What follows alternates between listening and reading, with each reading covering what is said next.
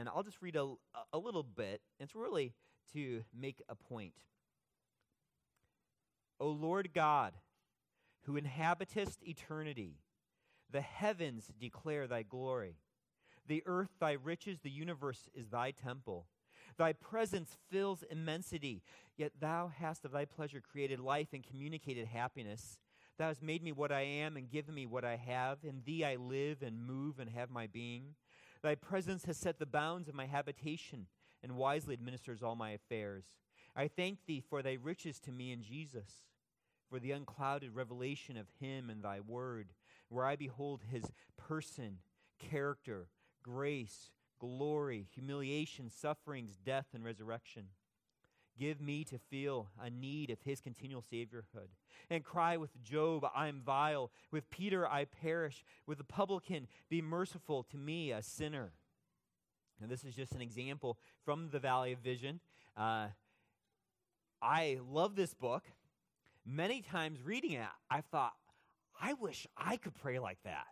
And it is a neat kind of launch to prayer, and maybe you've used it as that, as a place to launch your own prayers from. It's tough not to read prayers from the Valley of Vision and think they know God better than I do. And I don't doubt that. Imagine how the disciples must have felt listening to Jesus pray. If we feel that around one of these Puritans, imagine how they felt around Jesus. Jesus, as Son of God, had been communing with God the Father for eternity, enjoying from eternity. I mean, we don't even have concepts for that. Millennia upon millennia. I mean, there's before time goes back, perfect communion with the Father. Then Jesus, as a sinless man, enjoying communion with the Father through his whole life. From the youngest age, being able to talk to God in a way that pleased him, only saying what pleased him. He knew God so much better than any Puritan, right? Imagine how the disciples felt listening to Jesus pray. And in Luke, we see lots of examples of Jesus praying. In Luke 5:16, but Jesus himself would often slip away to the wilderness and pray. Luke chapter 6, verse 12. It was at this time that he went off to the mountain to pray. He spent the whole night in prayer to God. Luke 9, verse 28. Some 8 days after these things, he took Peter and John and James and went up to the mountain to pray. Prayer is a focus in the book of Luke. Luke was recording for Theophilus what had happened in the life of Jesus. And prayer is a big theme in it. And we see even from those verses there, Jesus spent a lot of time praying. One day, Jesus' disciples asked Jesus to be taught to pray by him. Lord, teach us to pray. Now, as the disciples' requests go, this is a good one, right?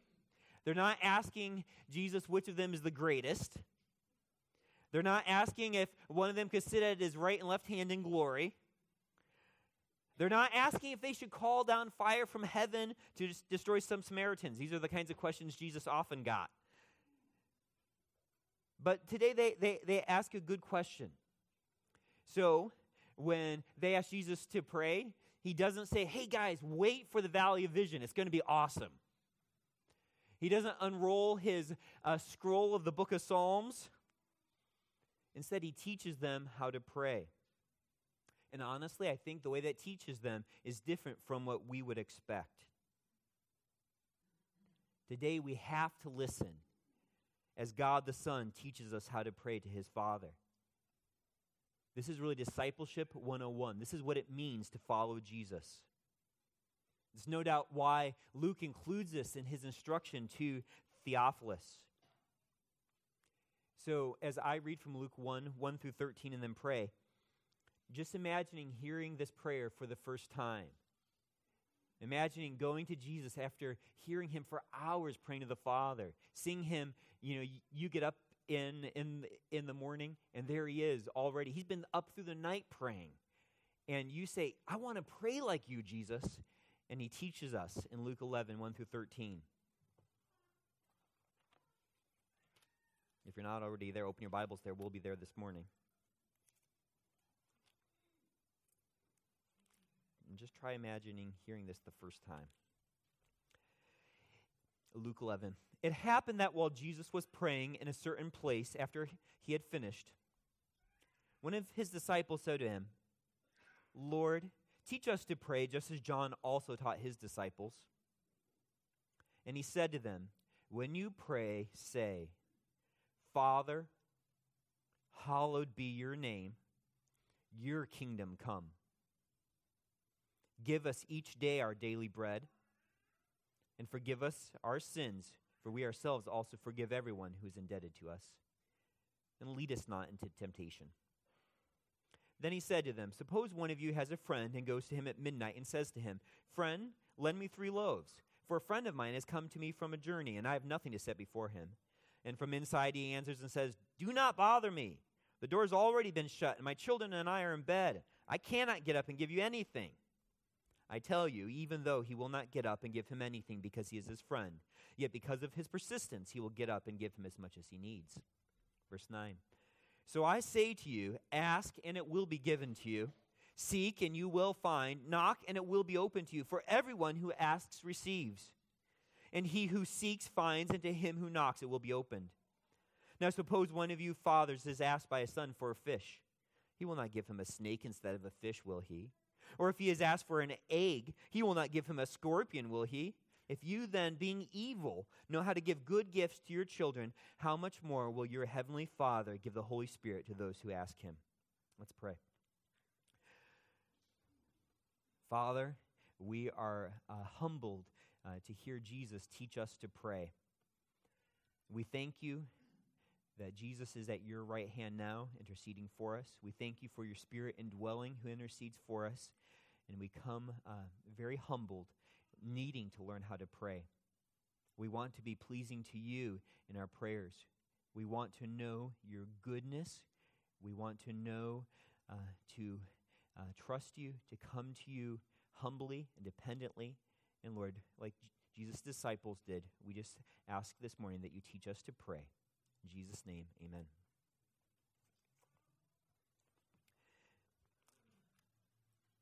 In Luke 11, 1 through 13 this morning, we're going to learn from our Lord Jesus. Really, we're going to kind of boil down from this 5 simple instructions regarding what and how we should pray. We're just going to look at 5 simple instructions about what and how we should pray. Now, as we do this is not everything that the Bible teaches about prayer.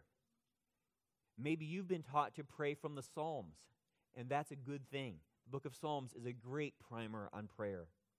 We can learn from some of the great prayers in the Bible, from Abraham and Solomon, from Daniel and even Nehemiah's short prayers. We can learn from Jesus' other teaching. Jesus has other things to say about prayer. We can learn from his example. We can learn from Paul's prayers. The Bible teaches us a lot about prayer, and yet what we see here in Luke 11 is simple enough to be taught at Pebbles, and it's more profound than any prayer class at a seminary. It's as pertinent to you if you are a new believer as it is for the elders. It's as essential for a child as for a 90-year-old saint. Jesus begins his instruction in verse 2. And he said to them, when you pray, say. Now, many of us are probably more familiar with the Lord's Prayer from Matthew 6. And as I probably read through Luke 11, 2 through 4, you're like, hey, that's kind of different than what I expected. Jesus taught his disciples to pray on multiple times, and the 2 prayers have some differences. And I think that kind of really helps us understand a little bit what Jesus intended here. The 2 prayers are different. Should they both be prayed? Should we, if Jesus says, and he said to them, when you pray, say, do we have to do this word for word? And which do we put first? Do we do Luke 11, 2 through 4 first, and then Matthew 6, since they're different? Do we have to do both of them? And I think even the fact that there's 2 of them and there's differences there shows that Jesus taught his disciples to pray at multiple times and in slightly different ways. So when we look at this prayer, we can really think of it more as a model for our prayers, as a structure. It's not a limitation of the only things we can pray for. It's not a determination of how long our prayers ought to be. And really, the rest of the prayers in the New Testament make this clear. Instead, Jesus, I think, here is giving them a guide. It's a list of priorities for their prayer. It's a template, an outline, a reminder. And it's really a diagnostic for us to evaluate the health of our prayer life. It's good for you to evaluate as you look at the Lord's Prayer. Do I pray to whom Jesus prays? Do I pray for what Jesus teaches them to pray? Do I pray how Jesus taught them to pray? Now, I think it is important to know here that these instructions are specifically for assembled prayer. It doesn't mean that we can't use these for our private prayers, but it is specifically for our assembled prayers. As you see in verse 2, when it says, when you pray, it's plural. And verse 3, give us each day our, plural, daily bread, and forgive us our sins. And I think that that's really interesting, that as we look at this, this is not just for our personal prayer, this is also going to inform how we should be praying at care group, and how we should be praying as families, and how we should be praying when we join with one another to pray during the week. So let's look at this first instruction here. And the first one is simple: pray to your Father. Pray to your Father. Jesus begins by telling his disciples to pray to God as Father. Now, there are about 15 references in the Old Testament to God as Father. Some people say that that's something that is only taught in the New Testament. It's not. God is referred to as Father in the Old Testament. Sometimes it's in a sense of him being the creator. Sometimes it's in his relationship to Israel as Father, or to David as the father of David's descendants, the future king. But it's never, God is never called Father except in one prayer, and that's in Psalm 89:26. And it's very interesting because it's a messianic psalm, a psalm of prophecy. And he says, he will cry to me, you are my Father, my God, and the rock of my salvation. It is very interesting that how Jesus made a distinction again and again, referring to God as my Father. He never says to the disciples together, our Father, because he had a unique relationship with the Father as God the Father to God the Son. Well, although it was God was referred to about 15 times in the Old Testament as Father, in the New Testament, Matthew, Mark, and Luke, God is referred to as Father 65 times. In the book of John, God is referred to as Father 100 times. Now, Jews would sometimes say, oh, our Father in heaven. Jesus, beginning as he does here, Father, is different. It's not typical. And Jesus was unique in the way that he spoke about his relationship to God as Father, specifically of himself. In Luke 2:49, when Jesus' parents went looking for him, and he says to them, why is it that you were looking for me? Did you not know that I had to be in my Father's house? That was shocking. Jesus was claiming a relationship there, really, with God as his Father in a way that no one recorded in Scripture had ever spoken before then. I'm in my Father's house, referring to God in this intimate, eternal way, really. In Luke 10:22, it says, all things have been handed over to me by my Father, and no one knows who the Son is except the Father, and who the Father is except the Son, and anyone to whom the Son will reveal to him. Again and again, Jesus referred to God as my Father. So coming from Jesus' lips for us to call God as Father, it shouldn't be glanced over. It shouldn't just be kind of skipped over. We get used to that. Many of us have heard the Lord's Prayer so many times. Our Father who art in heaven, hallowed. We just get used to thinking of God as Father. But Jesus, for him to instruct his disciples to call God Father, is something, it is unique. Jesus had been enjoying intimacy with God the Father for eternity. In his whole time as a man, Jesus had been God's beloved Son with whom he is well pleased. He had known God as Father in a way that no one else in human history had, no one else in all of creation had, no one else in eternity had, as being part of the Trinity, from Father to Son. But Jesus instructs his disciples to call God Father. Now, Jesus doesn't explain the miracle that this is here, but really this is a miracle. Jesus says some very hard things about our relationship and who our Father is. In John 8:44, this is what Jesus said to the Jews. You are of your father, the devil. And this is just not one time he says this. This is an ongoing conversation he's having with them. You are of your father, the devil, and you want to do the desires of your father. He was a murderer from the beginning and does not stand in the truth because there is no truth in him. Whenever he speaks a lie, he speaks from his own nature, for he is a liar and the father of lies. He says to the Jews, your father is Satan. That's pretty heavy, right? 1 John 3:10. John the apostle says, by this the children of God and the children of the devil are obvious. Anyone who does not practice righteousness is not of God, nor the one who does not love his brother. We all began life as children of the devil. That's a wild thing to say, right? That is not a popular thing to say. That's the kind of thing that gets you persecuted, really.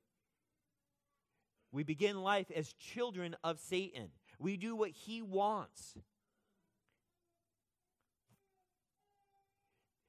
How can children of Satan, who do what Satan wants, call God Father? Jesus doesn't explain that miracle here, but that is why he came. And we who've been in Romans 8 have really explored some of that miracle as we've been going through Romans 8 recently in our care groups. We've seen that because of our union with Christ Jesus through the Spirit, that we have God's Spirit in us testifying that we are the children of God. This is true of you if your faith is in Jesus Christ. If you have gone to him needy and say, I was once a children of wrath. I disobeyed you. I had no hope apart from you. I needed to be saved. I needed to be rescued. And then God gives his Spirit, uniting us with his Son. And now we're different. Romans 8:14-16.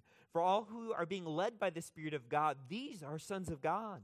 For you have not received a spirit of slavery leading to fear again, but you have received a spirit of adoption as sons, by which we cry out, Abba, Father. The Spirit himself testifies with our spirit that we are children of God. If you are in Christ Jesus, you have God's Spirit in you, crying out in your hearts, Abba, Father.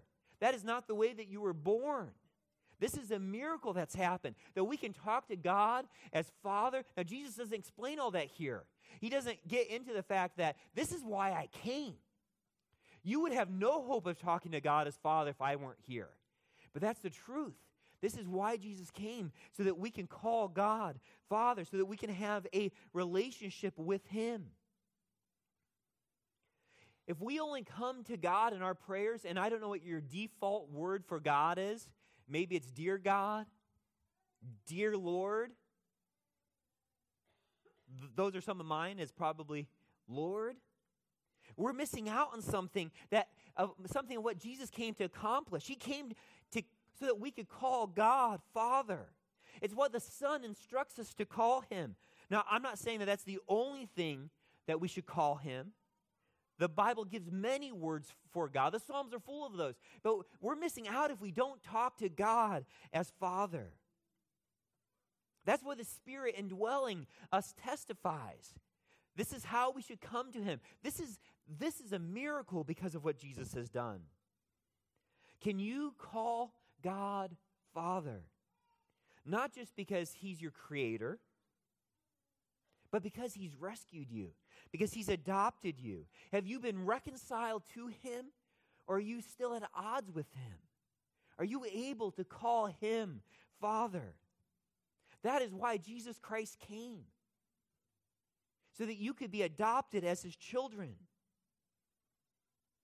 If he's your Father, listen to Jesus' instruction. Practice calling him by that name. It's how you will call God for eternity.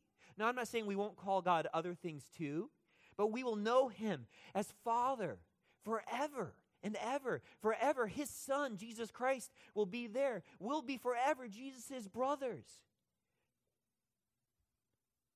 Not that we'll be deified as Jesus is. Jesus was very clear to say after he rose from the dead, I ascend to my Father and your Father, my God and your God. Jesus still made a distinction. My Father is your Father, but in a different way. But we get to know him as Father. And just imagine how rich that's going to be for eternity, getting to know him as Father in a sweeter and sweeter way. As we see his holiness and see Jesus there and see the great cost that it took so that we could have this relationship as Father. So when Jesus instructs us that we should pray to our Father, we have to pray to our Father. We're missing out if we don't pray to him as Father, if we're not getting to know him more as Father. Jesus instructs us to whom we should pray, to our Father, and then he begins instructing us next in what to pray for. And that's instruction 2. We should pray for your Father's glory. Pray for your Father's glory. We see that in verse 2. Father, hallowed be your name, your kingdom come. And that's really what binds those two ideas together there. It's really about our Father's glory. When it says, hallowed be your name, God's name is a summary statement for who he is. It's his name it's all of who he is, all of his attributes summed up in his name. It's kind of, I think, a little bit like how when someone sees a flag of the United States, it symbolizes United States, right? It's why some people are so offended when the flag is burnt. It's defaming everything that the U.S. is. That flag symbolizes, it epitomizes the whole thing. The name of God symbolizes all that he is. It's his whole character summed up in his name. It's the way that people perceive him, his honor, the reputation that he has. So when Jesus says, Father, hallowed be your name, he teaches us to pray, hallowed be God's name. May God's name be treated as holy. May it be sanctified. May it be set apart. The request here, when he says, hallowed be your name, is that all people everywhere would treat God the way that he deserves. That they would recognize God's value. That they would live in a way that is appropriate. That they wouldn't bring to God a bad name. The opposite of his name being hallowed or treated as holy is defaming God. It's lying about God. It's blaspheming God. It's swearing using God's name. It's sinning. Really, sinning is simply not hallowing God's name. It's treating him as less than he is. It's lowering him. It's disrespecting him. It's treating him as he's some kind of trivial thing whose laws don't need to be followed. A creature rather than the creator. When we say, hallowed be your name, we're praying for the exaltation of God's name, for his fame, for his honor, for his glory to the whole earth. That's what we say when we pray, hallowed be your name. We want everyone to know how great this God is. And that's tied closely with your kingdom come. And that's the second part of praying for God's glory. The first part of the request is, hallowed be your name. Second part is your kingdom come. It's the desire for God's reign to be manifested among men. God has always reigned, but his reign always hasn't been visible. He's always been sovereign, but people haven't always submitted to his reign. When Jesus came, he brought God's kingdom with him. God's kingdom begins to spread in people's hearts. We see that in Luke 17, verse 20 and 21. Now, having been questioned by the Pharisees as to when the kingdom of God was coming, Jesus answered them and said, the kingdom of God is not coming with signs to be observed, nor will they say, look, here it is, or there it is. For behold, the kingdom of God is in your midst. As people repented and put their faith increasingly in Jesus, God's reign spread in people's hearts. The kingdom continues to grow with Jesus now in heaven reigning, where he's now glorified. Jesus told his disciples that some of them would see the kingdom of God when they saw him glorified. We saw that in Luke 9:27. The kingdom, though, is going to culminate with God's reign on earth. We see that in Luke 22, verse 18. For I say to you, I will not drink of the fruit of the vine from now on until the kingdom of God comes. Some people have said that the theme of the Bible is the kingdom of God. It's definitely a huge theme of the Bible. It's about God who reigned perfectly on earth, reestablishing his reign on earth. So when we pray for God's kingdom to come, we're praying for Jesus to be glorified as more and more people submit to him in repentance. When we pray for his kingdom to come, we are praying that there be a universal acknowledgement of God's right to rule. That there would be a universal willing submission to God's laws. That there would be eager worship around Jesus' throne. That there would be justice for the oppressed. That there would be banishment of what God hates. Zechariah 14:9 says, "And the Lord will be king over all the earth. And that day the Lord will be the only one, and his name the only one." I'm going to read that again. Zechariah 14:9, "And the Lord will be king over all the earth. And that day the Lord will be the only one, and his name the only one." And that's what we are praying for when we pray, "Thy kingdom come." We're eager for that to be true here now.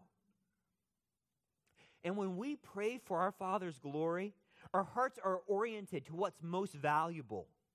Our hearts are motivated by what is most essential.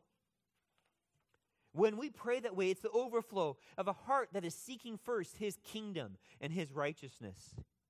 It's the expression of a heart that is jealous for God to have the glory he's due. It's the heart that trusts that God's total dominant reign is for our best.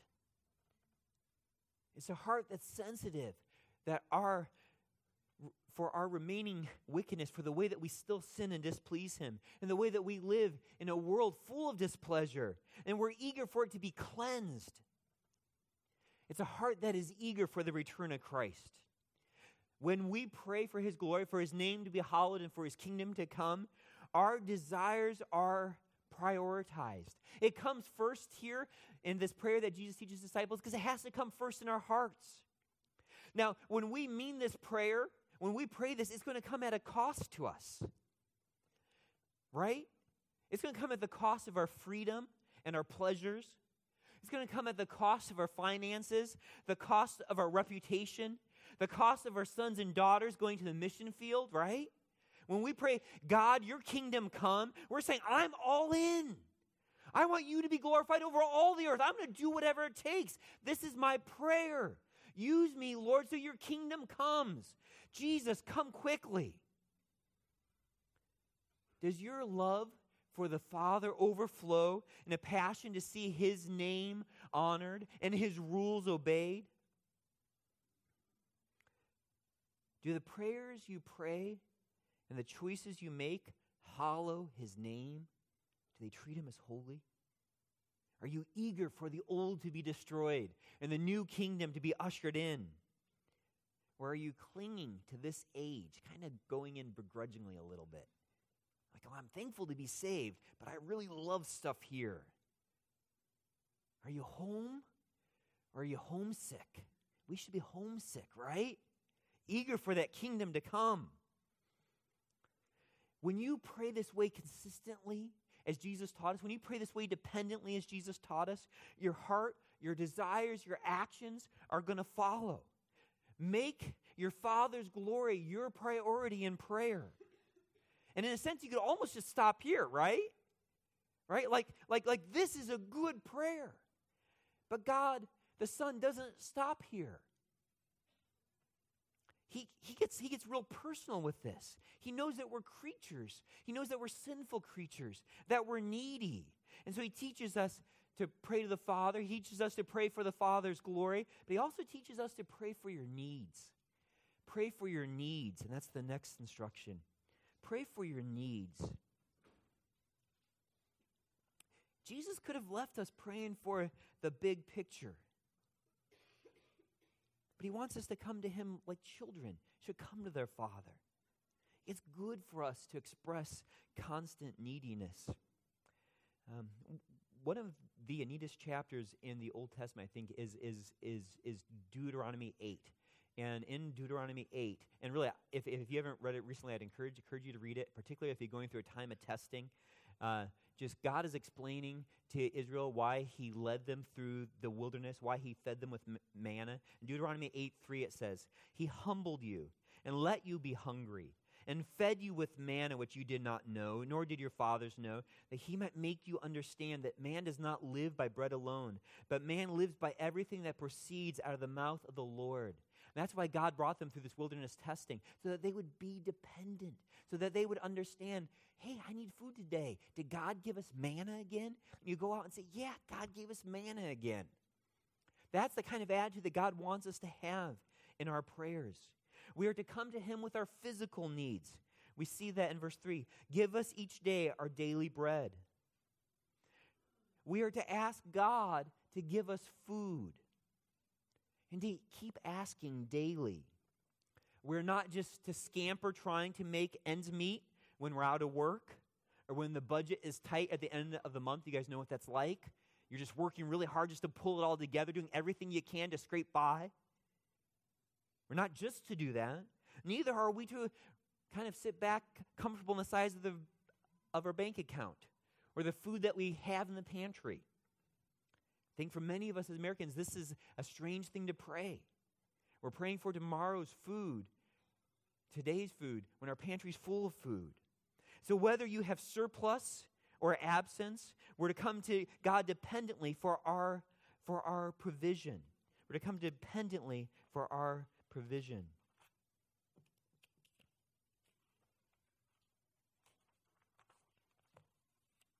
In so doing, we express that we're relying on his generosity to us, and not our own strength and not on our ability. So do you daily pray for the Lord to provide? Are you aware that the food you go home and eat is going to come from his hand? That if he weren't generous, if he were tight-fisted, you'd be destitute? You would have no food for lunch? Do your kids hear you pray for daily food? Do they know where that food comes from? It doesn't come from hard-working dads. It comes from God the Father. We're to come to him with our physical needs. We're also to come to him with our spiritual needs. We see that first spiritual need in verse 4. And forgive us our sins. We need the Lord's forgiveness to maintain intimacy with him. Now, this is not about how we become God's children. We know that we become God's children through believing the gospel. When we come to him in faith, when we come to him repenting, put all of our hope in Jesus Christ alone. That is how we become God's children. That's how we're adopted as his children. But that doesn't mean that we don't need to keep our ongoing relationship right with him. We can have our communion with him broken by our sin.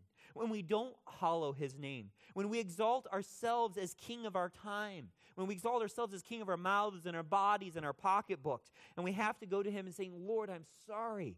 I valued something more than you. Will you forgive me? We know in 1 John 1:9, if we confess our sins, he is faithful and righteous to forgive us our sins, to cleanse us from all unrighteousness. Now, we need, and Jesus knows us. He knows that we're forgetful, that we forget that we need food from God the Father, and he knows that we forget to ask him for forgiveness. The interesting part here is what comes next in verse 4. And forgive us our sins, for we ourselves also forgive everyone who's indebted to us. Forgive us, God, because we forgive others. Does that scare you a little bit? Doesn't that sound like work salvation some?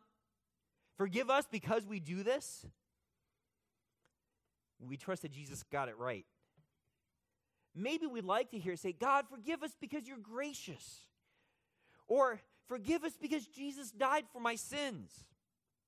Forgive us because Jesus is interceding for me. He's my propitiation. But Jesus taught us to pray, forgive us our sins, for we ourselves also forgive everyone who's indebted to us. And I think what Jesus wants us to do here is to testify how much we value forgiveness. See, when you're forgiven by God, you're transformed by him. You've been taught by him. You've been humbled by him. And now we're different people, right? We're repenting people. We're not people who hold grudges. We're not hard-hearted people. We're not bitter people. We're different. We have got Christ's Spirit inside of us. We value forgiveness of our sins so much that we would never forgive someone else. How can we who've been forgiven by God hold a grudge against our brother or sister who sinned against us? Really, I think what he's doing here is saying, forgive us, God, because we're repentant. We are going to keep obeying. We're going to keep forgiving. We understand and value how you have forgiven us. When you don't forgive someone, there is something very scary about your relationship with God. When you are unwilling to forgive, there is something very scary about your relationship with God. And don't take my words for that. You know the parable of the unmerciful steward. How and Jesus tells this parable in Matthew 18, where he owed 10,000 talents, millions and millions of dollars, and that debt was forgiven to him by his master. But for his servant who owed him about 100 days' wages, he doesn't forgive him. So the master calls the servant together. We see this in Matthew 18:32-35. Then summoning him, his Lord said to him, "You wicked slave, I forgave you all that debt because you pleaded with me. Should you not also have had mercy on your fellow slave in the same way that I had mercy on you?" And his Lord, moved with anger, handed him over to the torturers until he should repay all that was owed him. Then Jesus draws out what this is about. My heavenly Father will also do the same to you if each of you does not forgive his brother from your heart. Wow. Jesus is showing us that there is something powerful about forgiveness. And the way that we forgive others shows something powerful about whether we've been forgiven by God. If you have been forgiven by God, you must forgive others. So much so that Jesus says,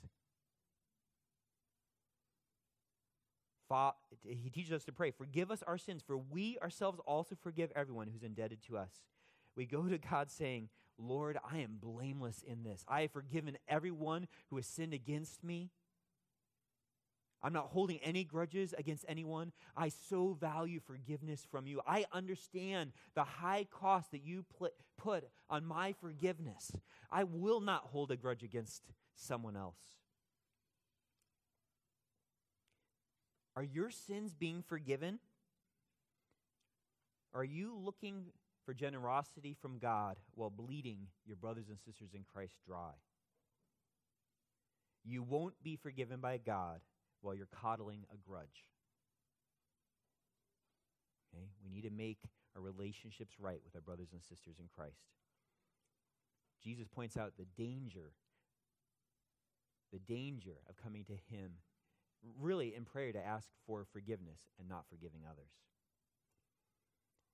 Speaking of danger, we see another aspect of our spiritual need at the end of verse 4, and lead us not into temptation. The word for temptation has a range of meanings. It can mean a temptation where you're tempted to sin. It could also mean, more broadly, a testing, a situation that reveals character. We know that God doesn't tempt. God hates sins, right? He doesn't tempt us. He doesn't dangle something in front of us and say, doesn't that sin look appealing? Don't you want a little bit of that sin? Is God like that? No. James 1:13 says, let no one say when he's tempted, I'm being tempted by God. For God cannot be tempted by evil, and he himself does not tempt anyone. He is sovereign, though, over the situations in which we are tempted. He was sovereign through the situations that Job went through when his whole life was stripped away. In Job 1:12, the Lord said to Satan, behold, all that he has in your power, all that he has is in your power. Only do not put forth your hand on him. So Satan departed from the presence of the Lord. He allowed Job, his life to be decimated, really. His body to be decimated. In Luke 22:31-32, Jesus says to Simon Peter, Simon, Simon, behold, Satan has demanded permission to sift you like wheat. I think some of the same idea there that Satan wanted to do with Job. But I have prayed for you that your faith may not fail. And you, when once you have turned again, strengthen your brothers. So there we see that God was sovereign over Satan testing, trying Peter. Jesus himself. Listen to Luke 4:1-2. Jesus, full of the Holy Spirit, returned from the Jordan and was led around by the Spirit in the wilderness. God the Spirit led God the Son, Jesus Christ, in the wilderness, while what? For 40 days being tempted by the devil. And he ate nothing during those days. And when they had ended, he became hungry. No one else in human history has been tempted like Jesus was tempted. No one has been tried like Jesus was tried. He knew what it was like to be tempted, tested, and tried. So having been led, he encouraged us to pray, lead us not into temptation. Jesus had become man. He knew what it was to be tempted. And so he tells us to pray. Pray to the Father, Father, lead us not into temptation. We should ask God to protect us from more than we can bear, from more than we can't bear, from situations where we would fall into sin, where we'd be tempted to dishonor him. This is a prayer of humility. Why don't we pray this way? Because we're not humble. We should know our tendency to disloyalty. When we pray this way, we recognize that we're totally dependent upon his wise, gracious leading, that he has hard things planned for some of you this day. He knows what you're going to be tempted with. And we should go to him and say, Lord, if you let me be tempted more than I can handle, I'm going to fall apart. I'm going to dishonor you. I'm going to bring shame to your name. Lord, I need you to protect me from disobeying you. What a prayer of humility and of dependence. Now, 1 Corinthians 10, verse 13 says, no temptation has overtaken you, but such as is common to man, and God is faithful, who will not allow you to be tempted beyond what you are able, but with the temptation will provide the way of escape also, so that you will be able to endure it. God will not allow you to be tempted beyond what you are able, but with the temptation will provide the way of escape. God is willing for you not to sin, not to fail that time of trial, that time of testing. But are you humble to go to him and say, Lord, protect me, rescue me, keep me from falling away from you. Don't give me anything today that I can't glorify you in. Jesus himself being tempted, he knew temptation more than anyone. And so he teaches us to pray, lead us not into temptation. These prayers for physical and spiritual needs, and it's important to remember, are corporate prayers, right? These are not just individual prayers. It's not just for us. It is, if you're married, for you and your spouse, for you and your family, for your care group, for the church. These are the kinds of things that we should be praying for. Sometimes on Sunday morning during the time of prayer before service. On time of prayer Sundays. God, protect us from situations where we won't please you. Protect us, Lord. Jesus taught his disciples who to pray to, what to pray for, and he taught them how they should pray. He taught them how they should pray. We see that in Luke 11, verses 5 through 8. He taught them how to pray, and they should pray with desperate boldness. They should pray with desperate boldness. Then he said to them, suppose one of you has a friend and goes to him at midnight and says to him, friend, lend me 3 loaves, for a friend of mine has come to me from a journey, and I have nothing to set before him. Of course, this is a very different world here, right? There's no grocery stores open. The pantries are not full of food. Bread is a common ingredient. The main portion of the meal. There's also hospitality requirements that are very different here, right? If someone comes to your house in the night, you probably have enough food for them. You probably can make them a peanut butter sandwich or give them a banana, and they'll be fine in the morning, and it's no big deal, really. But in their ancient world, it would be a thing of shame and dishonor to not treat this guest who comes in the middle of the night with a meal. It was important. It was really a need for them. And so this friend goes to his other friend for food in the middle of the night, and he knows that his friend is sitting in probably this one-room house. He's not just got a deadbolt on the door, some kind of clunky wooden bar through metal rings. It's going to be loud. He's in bed with his kids because the whole family is just a one-room house. It's going to be distracting. The kids are going to wake up. They're going to be crying. But the friend goes anyways. The friend goes because he's got this responsibility for this friend who came in the middle of the night. I think if you can imagine this, imagine one of your heroes coming to your house in the middle of the night and you have absolutely nothing. and he's walked a long way to get to your house. He's hungry in the middle of the night. Maybe it's your favorite musician, your favorite athlete, Hall of Fame athlete, your favorite radio preacher in the middle of the night, and you're like, I don't really care who I bother. I'm going to go and get food for this person who showed up at my house in the middle of the night. I'm going to give them something to eat. And so that's what he does. Well, the friend inside is not really such a good friend. From inside, he answers and says, don't bother me. The door has already been shut. My children and I are in bed. I cannot get up and give you anything. Verse 8, I tell you, even though he will not get up and give him anything because he's his friend. It's kind of sad, right?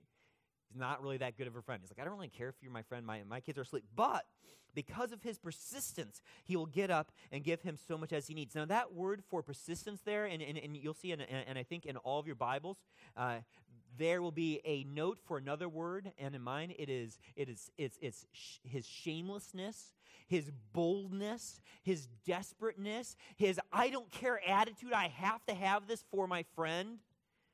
And that's really what the idea here is. It's not really persistence as much as shamelessness, boldness, and like that's why I talked about here, a bold desperateness. Now, Jesus is arguing here and saying, if this bad friend, and this is a bad friend, he doesn't really care about his friend. He's like, my kids are asleep, go away. But this friend who's not a great friend is going to respond to this shameless ask from the person knocking on his door. How much more is God going to respond when we go to him with desperate boldness, when we go shamelessly before him? I don't mean not humble, but when we go desperate and say, God, I need this. Do not lead me into temptation, Lord. Please provide our daily needs. Please forgive my sins. The Lord is going to do it because he's good. God our Father is going to respond. We know he's going to answer. So have you been going to him with desperate boldness for his name to be hallowed in your life, for him to be treated as holy by you, for his kingdom to spread in Orange County, in Malaysia, in the Czech Republic? Have you been going to him with desperate boldness for your needs to be met, for you not to be tested beyond what you can bear? These are the kinds of requests we need to bring to him again and again with boldness. We need to pray with desperate boldness, and we need to pray with confidence. Our last instruction, we need to pray with confidence. We need to pray with confidence. Now, it is tempting here really to see verses 5 through 13 as one big idea. I don't want to make too fine of a distinction between desperate boldness and confidence, but I think both ideas are here and are meant to be here. Jesus' promises here are very simple. So I say to you, ask, and it will be given to you. Seek, and you will find. Knock, and it will be open to you. Go, ask, seek, do something. Venture, pray, beg. And Jesus' reasoning here is really simple in verse 10. For everyone who asks receives, and he who seeks finds, and to him who knocks it will be open. Now, of course, we're going to wonder, what can be prayed for this way? Is this a blank check? Can I ask for anything and receive it? Can I get whatever I want? I think Jesus has already given us the line items of this budget, right? He's already told us the kinds of things we should be praying for. It's praying for his name to be hallowed and his kingdom to come and for our needs to be met and our sins forgiven, for us not to be led into temptation.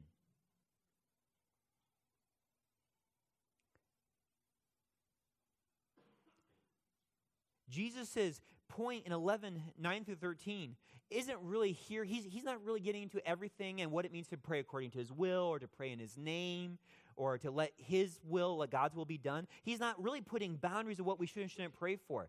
He's simply saying that God is willing to answer. Jesus Christ promises God is willing to answer. Pray his way, according to his will, and he will answer. This is the kind of good God that we have. He is a good father. He's not a bad friend. He's a good father, and he explains more of that. Now suppose one of you fathers is asked by his son for a fish. He will not give him a snake instead of a fish, will he? Or if he's asked for an egg, he will not give him a scorpion, will he? You can imagine this nightmarish scene, just horrifying. Open up a Happy Meal for your kids. They sit down, and inside is full of writhing snakes and snapping scorpions. Your kids would be scarred by life. They would really question whether you're a good dad. That is not the Father that God, who God is, that Jesus has brought us to. It's an argument here from lesser to greater. If you then, being evil, know how to give good gifts to your children, how much more will your Heavenly Father give the Holy Spirit to those who ask Him?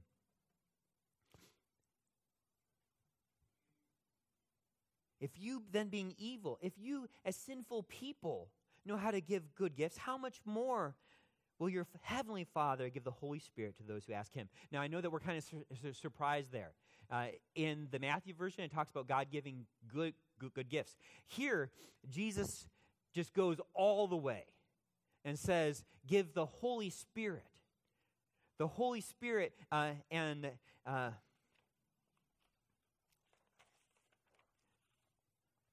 I really am running out of time. I kind of knew that was going to happen. To summarize, what is this gift of the Holy Spirit?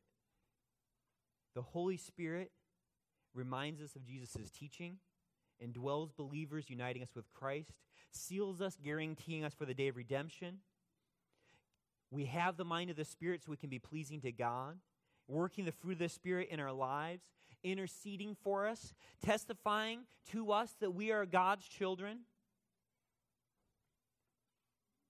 This is the gift of the Spirit. This is the reality of our union with Christ, with the Spirit blessing us in such a way that we can live a life pleasing to God, that we are sealed, waiting for our redemption. The Spirit teaching us that God is our Father, interceding for us, giving us new life. Jesus is reasoning here, if God the Father is willing to give, so you can ask good things from God because He is willing to give His Spirit to you. He is willing to live among sinful people. That is amazing how good God's gift is. Now, Jesus gave this instruction to the disciples before Pentecost. The Holy Spirit was given at Pentecost. Now we can look back and say, with amazing proof, God is willing to give good gifts. We have His Spirit indwelling us now. We serve a good Father. He is not the kind of Father who gives scorpions and snakes. He is a God, the Father, who gives good gifts, and we can come to Him with confidence. We don't have to be afraid of answered prayers. We don't have to be afraid of God's will. God gives good gifts. We can pray to Him as Father. We can pray to our Father for His universal glory and our daily needs. We can pray to our Father in desperate boldness and confidence. Is the goodness of your Father compelling you toward His throne in prayer? Are you so confident of God's goodness that He gave you His only Son, that He's given His Spirit to indwell you, that you can say, of course I'm going to pray to the Father? Jesus knew the goodness of God more than anyone else from all eternity. God's goodness has been His delight. And this is why Jesus prayed so much. He wasn't afraid of His Father. He knew His Father was good, so He loved to pray to the Father. God is good enough to give His Spirit. God is good enough to give His Son. God is good. Will you pray to Him? Will you pray to Him as Father? Will you pray to Him for His name to be hallowed? Will you pray for His kingdom to come? Will you pray for your daily bread? Will you pray for your sins to be forgiven as you forgive others? Will you pray, lead us not into temptation? Let's pray. Father, we thank You that it is through Your Son, Jesus Christ, that we can talk to You as Father. Thank you that we are no longer, who've trusted in you, children of Satan. We're no longer objects of wrath. We have this amazing gift of being your children, and we will be forever your children. And we can talk to you as Father. It is our desire that your name be hallowed, that you be treated as holy by us, by our families, by our children who don't yet know you, by the city. It is our desire for your kingdom to come. Lord Jesus, please come quickly. Come and establish your reign. And until then, please, may our homes be outposts of your kingdom. May our time in the car when we're driving be an outpost of your kingdom. May our relationships at work demonstrate that we are your children. Father, give us lunch today. Give us dinner tonight. Give us homes in which to sleep. Father, forgive us of so many sins and selfishness and pride and impatience and unwillingness to come to you and lack of belief in your goodness. Father, lead us not into temptation. We would fall away if it weren't but your grace working in our hearts. Father, if you let any more opportunity in our lives, we're totally aware that we could fall away in so many ways. Father, you are wise and you're good and you know how much to put, how high to turn up the fire trials in our life. We pray, Father, that you don't burn us any more than is good for us, to refine us. Lord, watch over that process as you do try us, as you test us, as you allow us to be tempted. Please, Lord God, help us to persevere. Oh, Father, we thank you that we can pray to you through your Son, Jesus Christ. In Jesus' name, amen.